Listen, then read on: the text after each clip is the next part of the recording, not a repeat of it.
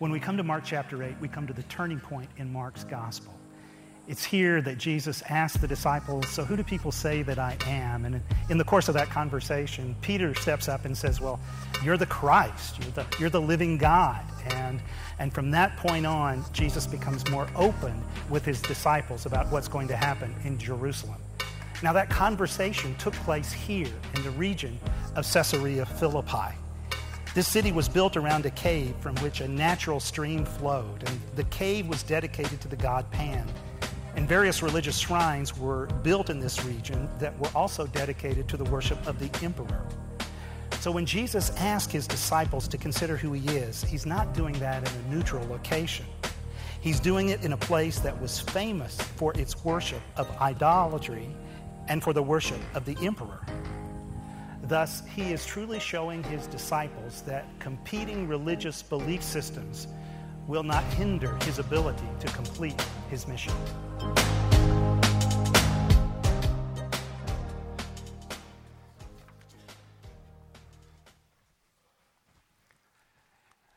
Well, again, good morning. Great to see you this morning. I hope you're ready for the snow. So you've just been introduced to Mark chapter 8. So if you have a Bible, I'm going to ask you to join with me in turning there. Mark chapter 8.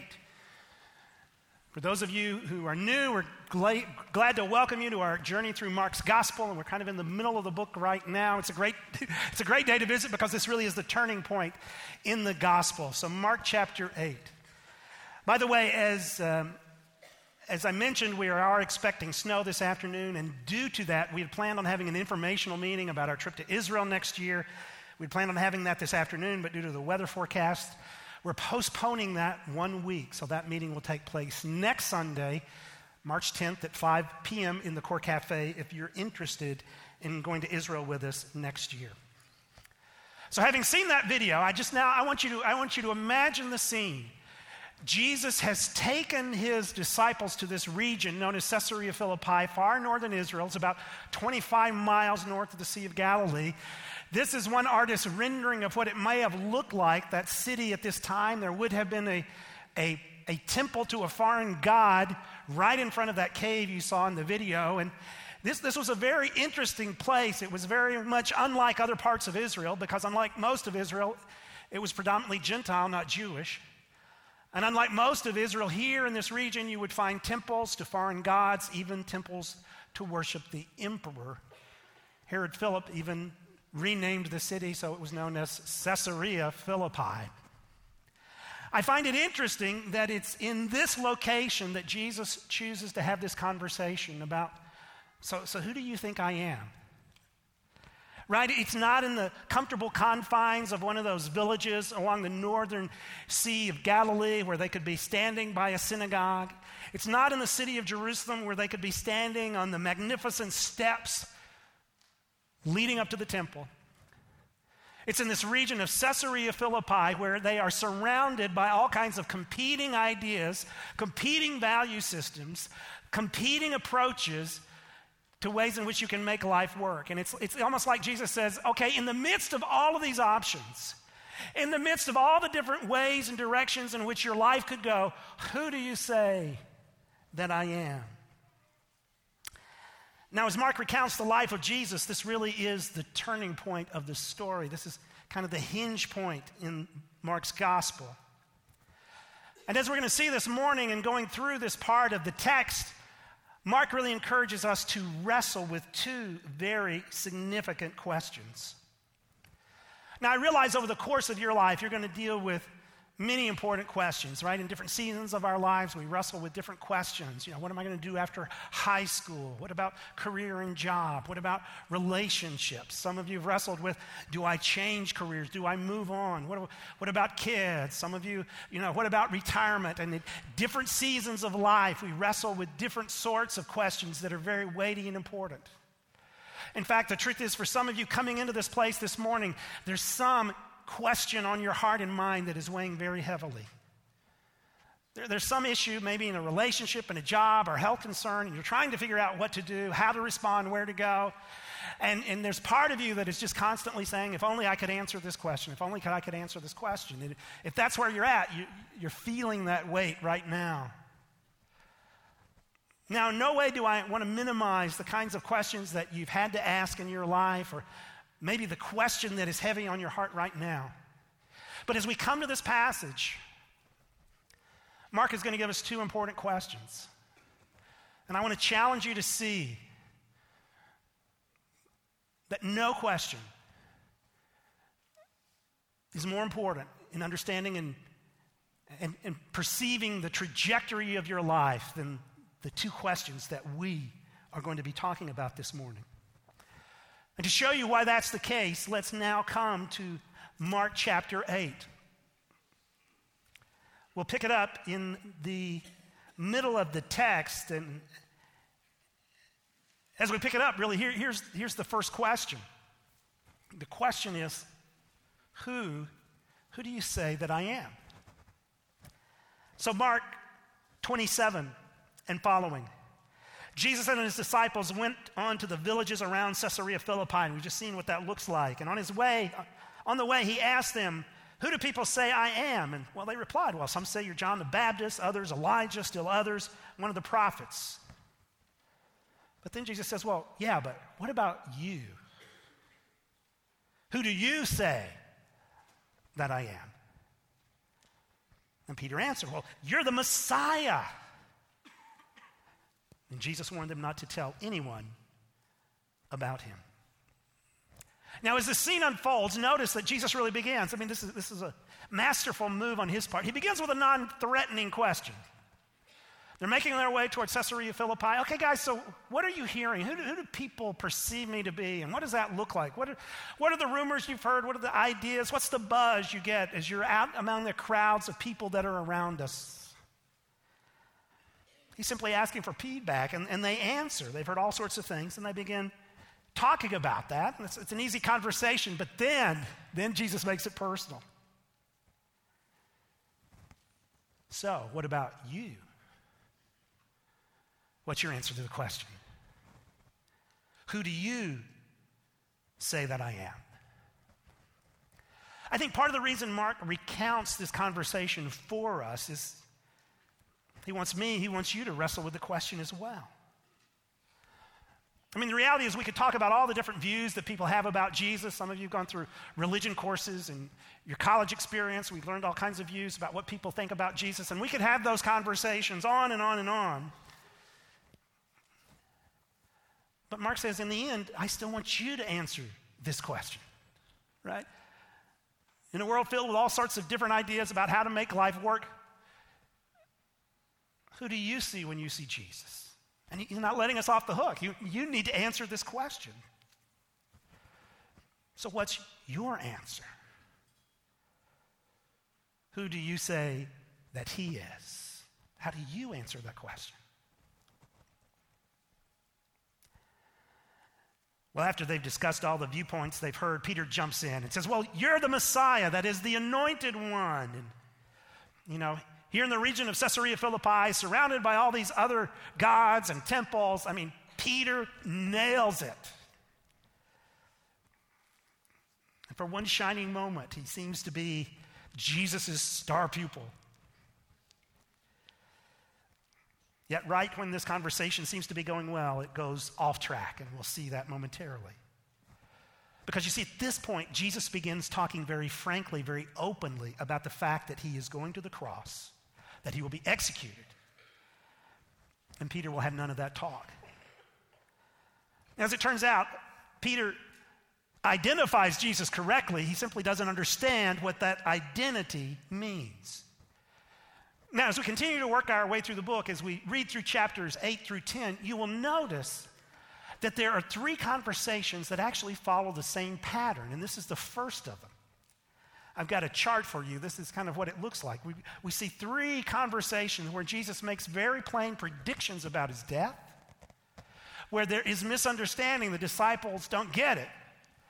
And then there's further teaching about what this means and what it means to be a follower of Christ. And the fact that these conversations are ongoing just shows how hard it is for this reality to sink in.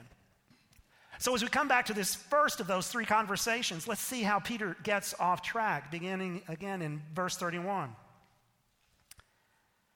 So Jesus then began to teach them that the Son of Man must suffer many things and be rejected by the elders, the chief priests, the teachers of the law, and that he must be killed and after 3 days rise again.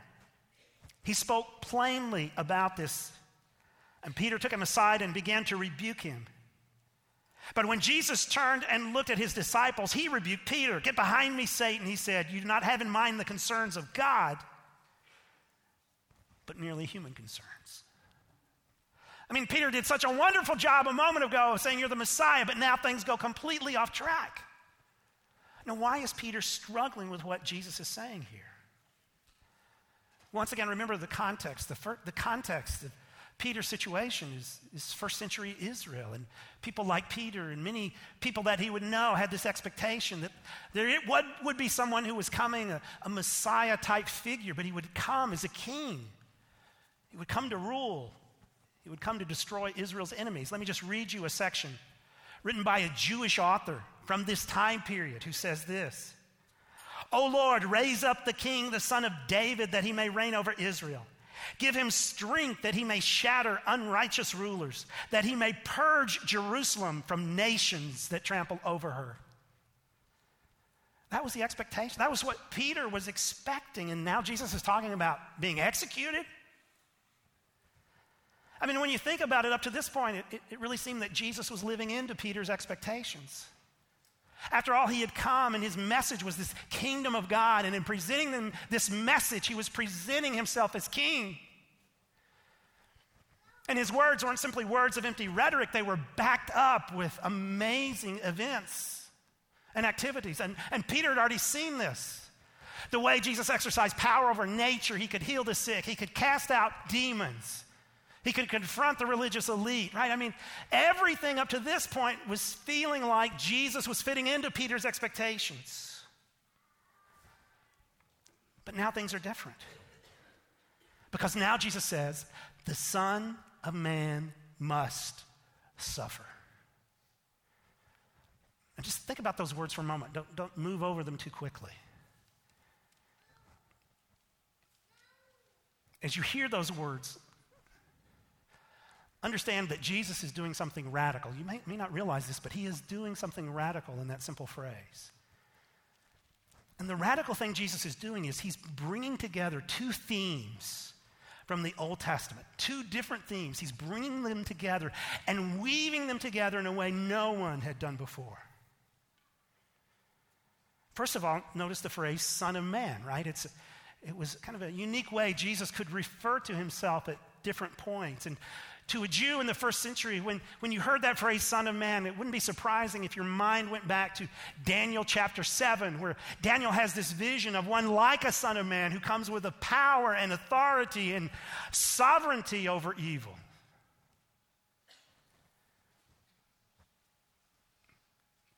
But then Jesus talks about suffering. The Son of Man must suffer. When you think about someone who came as one suffering, once again, to a Jew in the first century, you would easily hear echoes of Isaiah 53, which describes a man of suffering who would be pierced for our transgressions, crushed for our iniquities. The punishment that brought us peace was on him. By his wounds we are healed. It speaks of someone suffering for the benefit of others. And what Jesus did, what Peter had never heard done before, is he takes these two themes from the Old Testament and now he weaves them together to say the Son of Man is the one who comes, but he comes as a suffering servant. And so here's what Jesus is saying. He's saying, I'm the one who comes in power. And of course, by this time, he's already displayed that. We've already seen ways in which he deals with people's problems, their hurts, their relationships, things that bind them. But now he is saying, but I will display my power in a surprising way. I'm not simply come to deal with certain problems on the surface. I have come now to sever the root of all brokenness in the world. And I'm going to do that by going to the cross, to break the power of evil, to provide forgiveness, to provide reconciliation with God. And through this, I am bringing about God's kingdom. Jesus is saying, I will display my power, but I will do it through sacrificial love. And I must do this. This is God's plan. This is how God will break the power of sin. In other words, Jesus is telling us this. He is the expected Messiah, but he is coming in an unexpected manner, right? He is the expected Messiah, but he's coming in an unexpected way. And this is why Peter and the disciples, they struggle. And in multiple conversations, they struggle to understand this. So as we saw, Peter doesn't understand it. He rebukes him. And as we look at Peter's response, I think it can be a warning sign to us. And here's the danger. The danger is this. We may want to define Jesus on our own terms. Right? You know, I want to believe in Jesus, but I want to define him on my own terms. I mean, that was what Peter was doing. He had a certain expectation about what Jesus was to be like. He projected that onto Jesus, and now things were going off track because Jesus was no longer fitting those expectations. Likewise, we can do the same thing. Maybe I view Jesus as a great moral teacher. You know, I appreciate his comments about loving others. Appreciate the way he gives me a sense of right and wrong. Appreciate the way he gives a moral compass. Back in church, I want my kids to have a moral foundation, and all of that is good, but maybe that's all that I see of Jesus. Maybe I view Jesus as a divine butler, right? I mean, when you have a need, you're supposed to pray, and you ask God to give you what you want. That's why Jesus came. Maybe I view Jesus as a social activist. I appreciate the way he spoke truth to those in power. I appreciate his critique of hypocrisy. I appreciate and value the way he stood with people on the margins of society, with the poor, with women, with those people that have been dispossessed. And it's an inspiration to me, and I want to live my life that way as well. There's value in that, but maybe that's all I see of Jesus, and I just project that view onto him. Maybe I view Jesus like a heavenly superhero. I don't know about you guys, but I know in our family we've loved the Marvel comics and loved different superhero movies, and everybody kind of has their favorite superhero, but maybe I kind of view Jesus as a divine superhero. He always swoops in at the nick of time. You need to pray, and he'll come and rescue you and deliver you. Whenever you get stuck, you find yourself in a hard place. But like other superheroes, otherwise, he just basically leaves you alone. These are just several ways in which we can kind of project these expectations onto Jesus. We can seek to define Jesus on our own terms and have him fit our image of what he's supposed to be like. But Jesus will have none of it. He's saying that's not who I am. Here's my identity. I'm the one bringing about God's kingdom.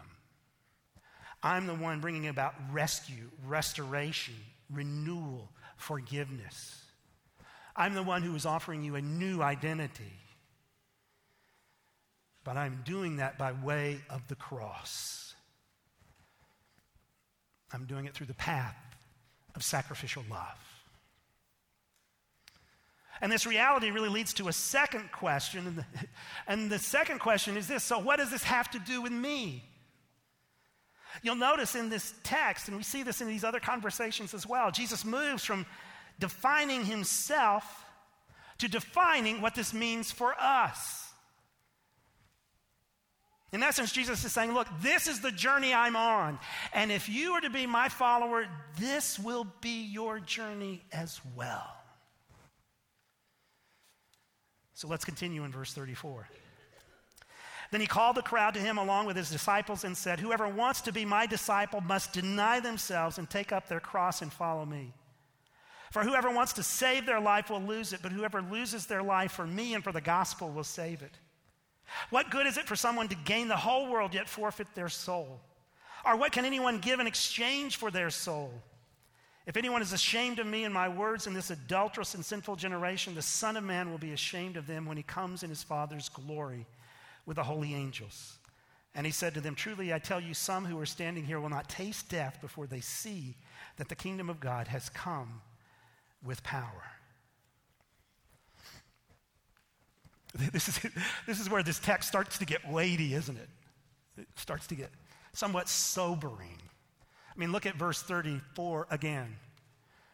Right? He calls them to himself and he says, okay, whoever wants to be my disciple must deny themselves, take up their cross, and follow me. So what exactly is he saying here? Let's take a moment to unpack this. First of all, I want you to see that the idea of denying yourself, of taking up your cross, these aren't ideas or themes that are ends in themselves, but they're actually part of the journey of following Jesus. So here's what I think Jesus is saying. Remember, he's been telling us that he has come to bring about God's kingdom. And he's now telling us that he's going to do that through the cross. And he's already told us at the beginning of the book that we become part of this movement. We become part of his family. We enter into relationship with him when we put our faith and trust in him, when we repent, when we turn from our old way of doing things and our old approach to life to putting our faith and trust in him. And now what Jesus is saying is, as that journey of following me continues, as this relationship continues with me, denying yourself, taking up your cross will be part of that experience. And if it's not, at some point you will find yourself getting off track. See, these aren't ends in themselves, rather these are part of the steps that will be our experience as we follow Jesus. So what do these terms mean? Well, think first of all about that term, denying self.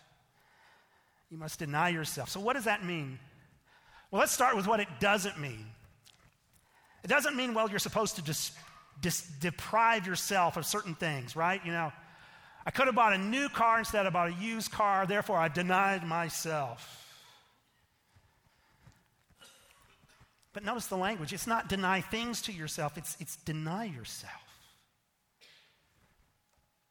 Furthermore, it's not an attitude of self-degradation, of self-criticism. Sometimes it feels like in Christian circles, it's like, if you're really a good Christian, you're always putting yourself down, right? Somebody compliments you and you look down, well, it's not that, we're not supposed to talk like that. And we're quick to be self-critical. And, well, that's what it means to deny yourself, just putting yourself down. And we learn ways to do that. We have phrases we use to do that. But I don't really think that's what this is either.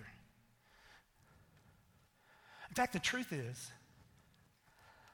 I can be very self-critical and yet still very self-absorbed because it's still all about me. So what is it then? It's denying my attempt to build my life, to define myself on my own terms. To deny self is to deny my self-centeredness. This will look different in each of our lives, but it's whatever you do to gain the whole world on your own terms, right? That's what Jesus is warning us against. And the reality is culturally, we're given all sorts of messages about how you do this. Here's how you gain the world on your own terms. What you need is a good education, right? So you feel the weight of that. For those of us who are parents, we feel the weight of we've got to set up our kids well because this is how you gain the world. This is how you prove yourself. This is how you create your identity and a sense of worth and purpose. You've got to get a good education. Or you've got to get a good job. You've got to figure out how to manage your career. You need to own certain things and possess certain things that are a sign of your status and significance. And this is how you gain the world. And you and I, we grow up with all sorts of cultural messages that we easily absorb that says, this is how you do it on your own. Now in an era of social media, we're even given the message, you know what? The more people who know you, the more people who value you, the more people who like you, the more significant you are, the more important you are. And that can be a powerful message. I was reminded of this last weekend. Last weekend I spent in Texas. I was visiting family. On Saturday morning I was with our son who was a student at Baylor University. As we were walking out of a restaurant, there were several other Baylor students walking in. We passed them in the entryway. And it was clear my son recognized one of them. And that student was female. That leads a dad to ask questions. Right? We get to the car. I look at him, I said, did you know her? And here's what he said.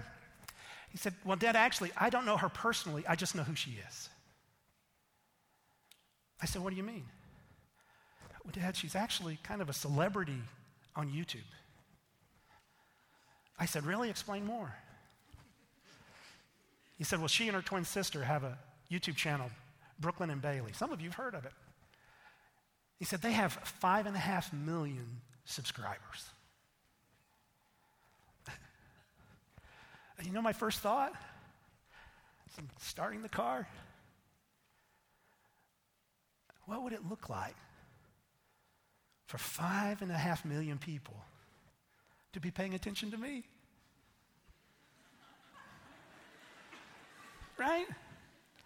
And all of a sudden, my 145 followers on Twitter felt very minuscule. Right?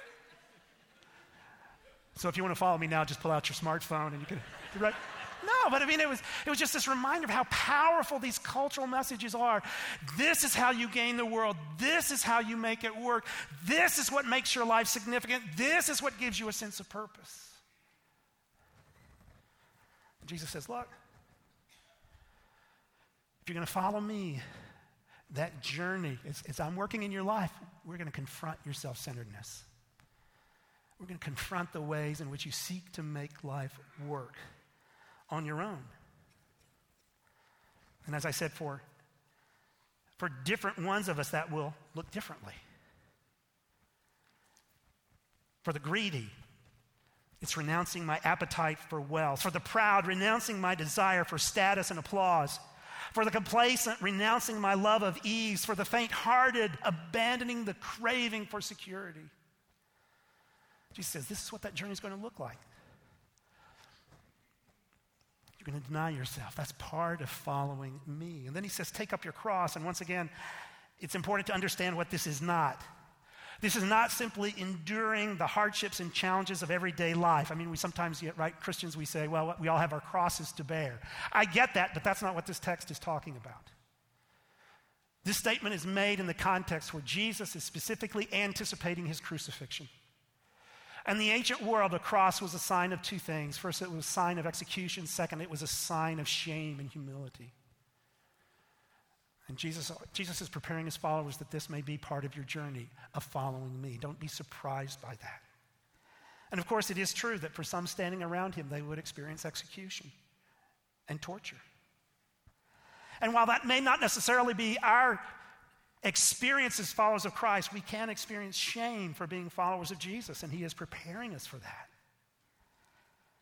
At times, maybe you have felt what that is like. You felt out of place because you are a Christ follower. Jesus is preparing us for this reality. So at this point, Jesus' words get very sobering. I mean, up to this place in the story, it had felt so easy to follow Jesus. I mean, for the disciples, you're around Jesus, you get to feel the buzz of the crowd, and you get to watch as an amazement as he does all these wonderful things. In some sense, it had been so easy to be a follower of Jesus up to now, but now we get to the fine print. He's going to the cross, and if we are to follow, this is what our lives will look like as well. Interestingly, I think Jesus knew the weightiness of his words. So he follows this description by explaining why we should do this. Notice again verses 35 and 36. For whoever wants to save their life will lose it, but whoever loses their life for me and for the gospel will save it. What good is it for someone to gain the whole world yet forfeit their soul?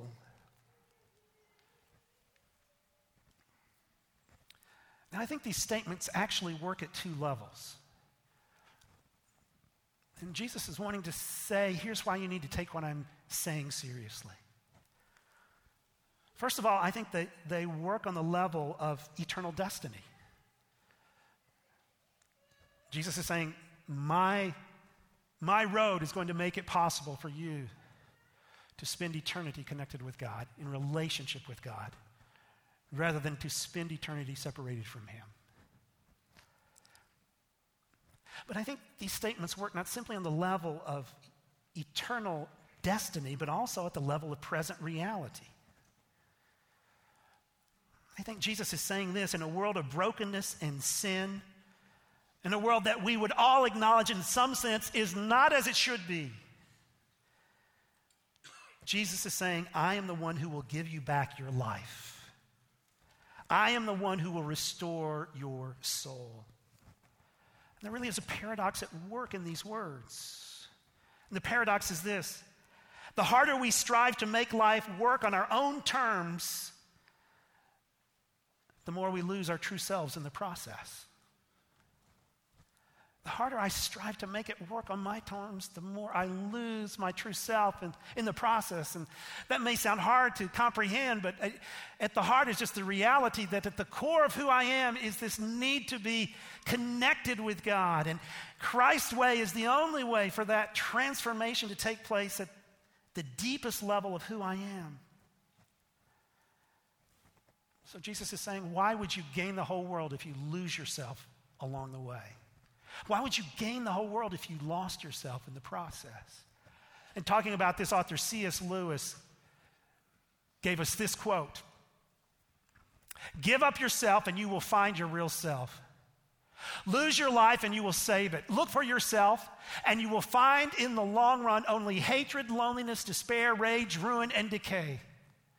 But look for Christ and you will find him, and with him everything else thrown in."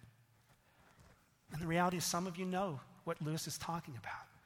Some of you know the weightiness of trying to live up to the expectations of others, of trying to make life work on your own. Some of you know the weightiness, at times the despair of not living up to your own expectations. And the truth is, your attempt to gain the whole world is crushing you from the inside out. And Jesus says, why would you do that? Why would you seek to gain the whole world, whatever that looks like for you, if you lose yourself along the way?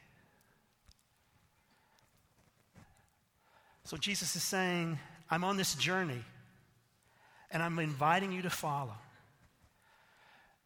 And as you do, this journey will challenge your self-centeredness. It will confront you at times with shame and dishonor. Yet it will also be a journey of restoration. It will also be a journey of renewal. It will also be a journey defined by a new identity. It will also be a journey of forgiveness. Because I am the one who will restore you at the deepest level of who you are. Now, let me just tell you what this has looked like for me recently. As I said, I think all of us there are different ways in which we try to make life work on our own, right? Different ways in which we try to gain the world. There are different kind of negative attitudes or habits that we can fall into, slide into. And for me, kind of the way I can get off track easily is this. I can succumb to the idea that I can control life through competence. And by that I mean this. If I just read enough, study enough about some particular issue, if I just gain the right skills and expertise, then life will just kind of roll out my way.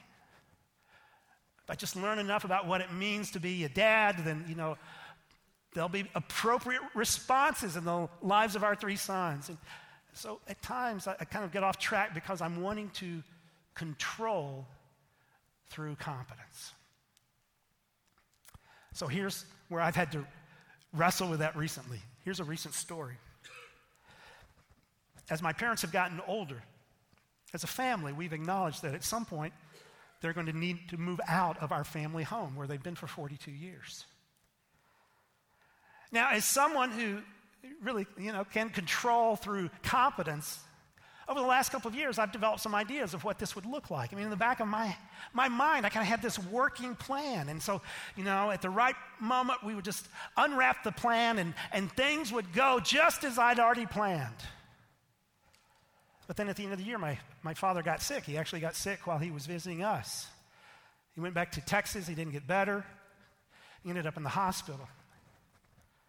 Several days after he was in the hospital, my sister called. My sister said, "George, I think it's time for us to start that conversation." And I didn't say this over the phone, but my first thought was this: I think you're overreacting. And in retrospect, I was pushing back internally, partly because this wasn't my plan.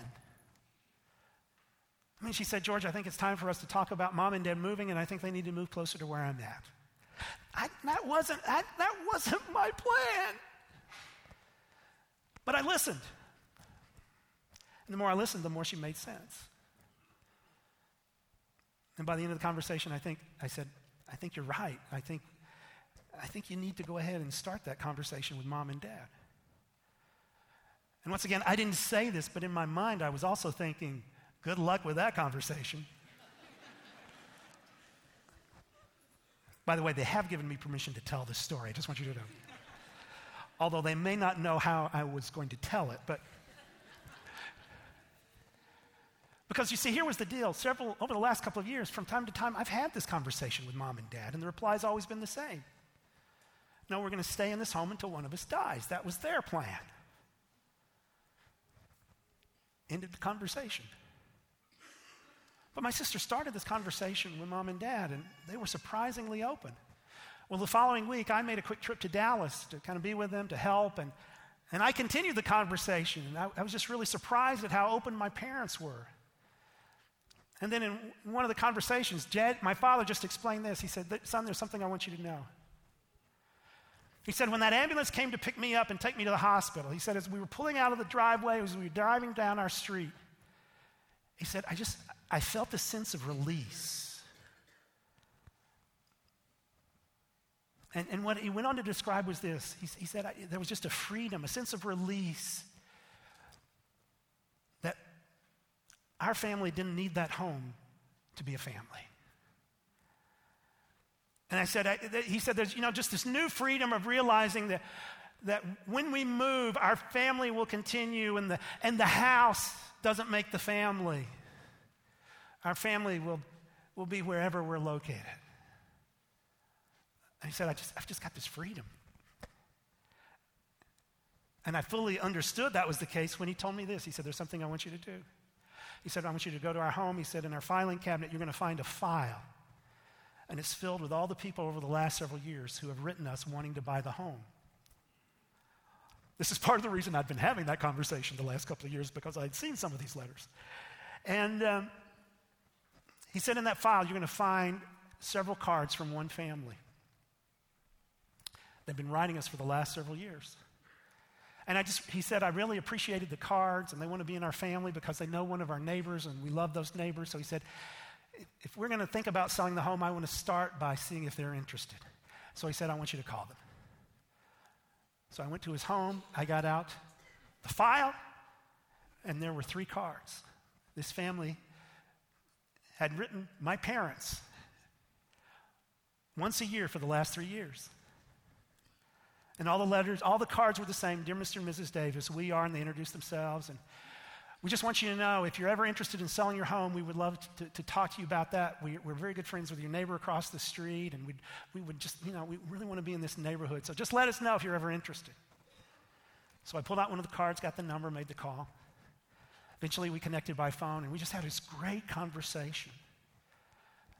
And ultimately, part of what we agreed to do was to meet, to show them the home. And that was part of the reason I was in Texas last weekend as well, so I could be part of this.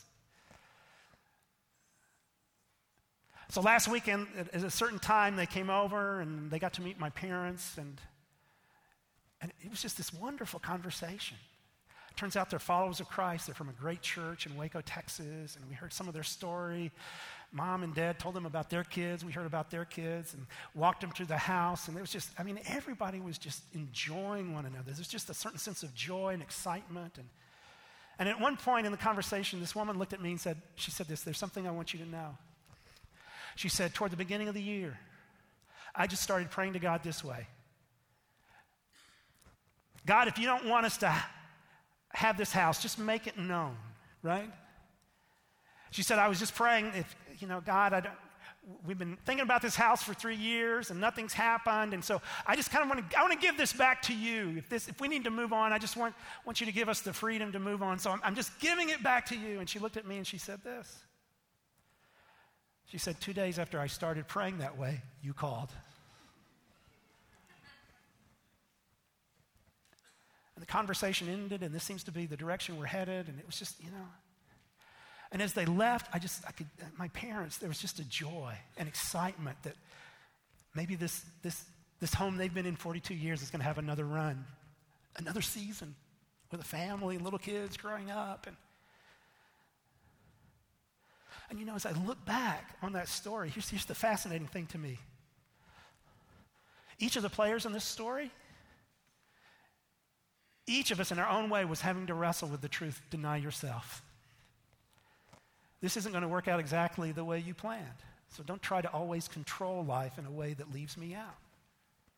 Each of us was wrestling with that. And yet in the end, each of us was also discovering a joy, a possibility that none of us had anticipated. In all the mental games that I played about what it would look like for my parents to move out, I never once anticipated seeing a deep sense of joy in their lives, that they could be excited about the next family to move in. Jesus says, deny yourself, take up your cross, follow me. And along the way, I'm going to give you your life back. Along the way, I'm going to restore you from the inside out. And along the way, you'll discover you don't have to be crushed by trying to make it work on your own when you continue this journey of following me. So as I said at the beginning, Mark wants us to wrestle with two questions. He wants you to wrestle with these questions. So who do you say that he is? I mean, how do you answer that question right now? Forget the people around you. Forget, all the theories that you know. How do you answer that question? And in light of that, what does that mean for you at this very moment? What does that have to do with you now? This week, at this moment? As you think about those questions, I'm going to ask you just to join me in prayer for a moment.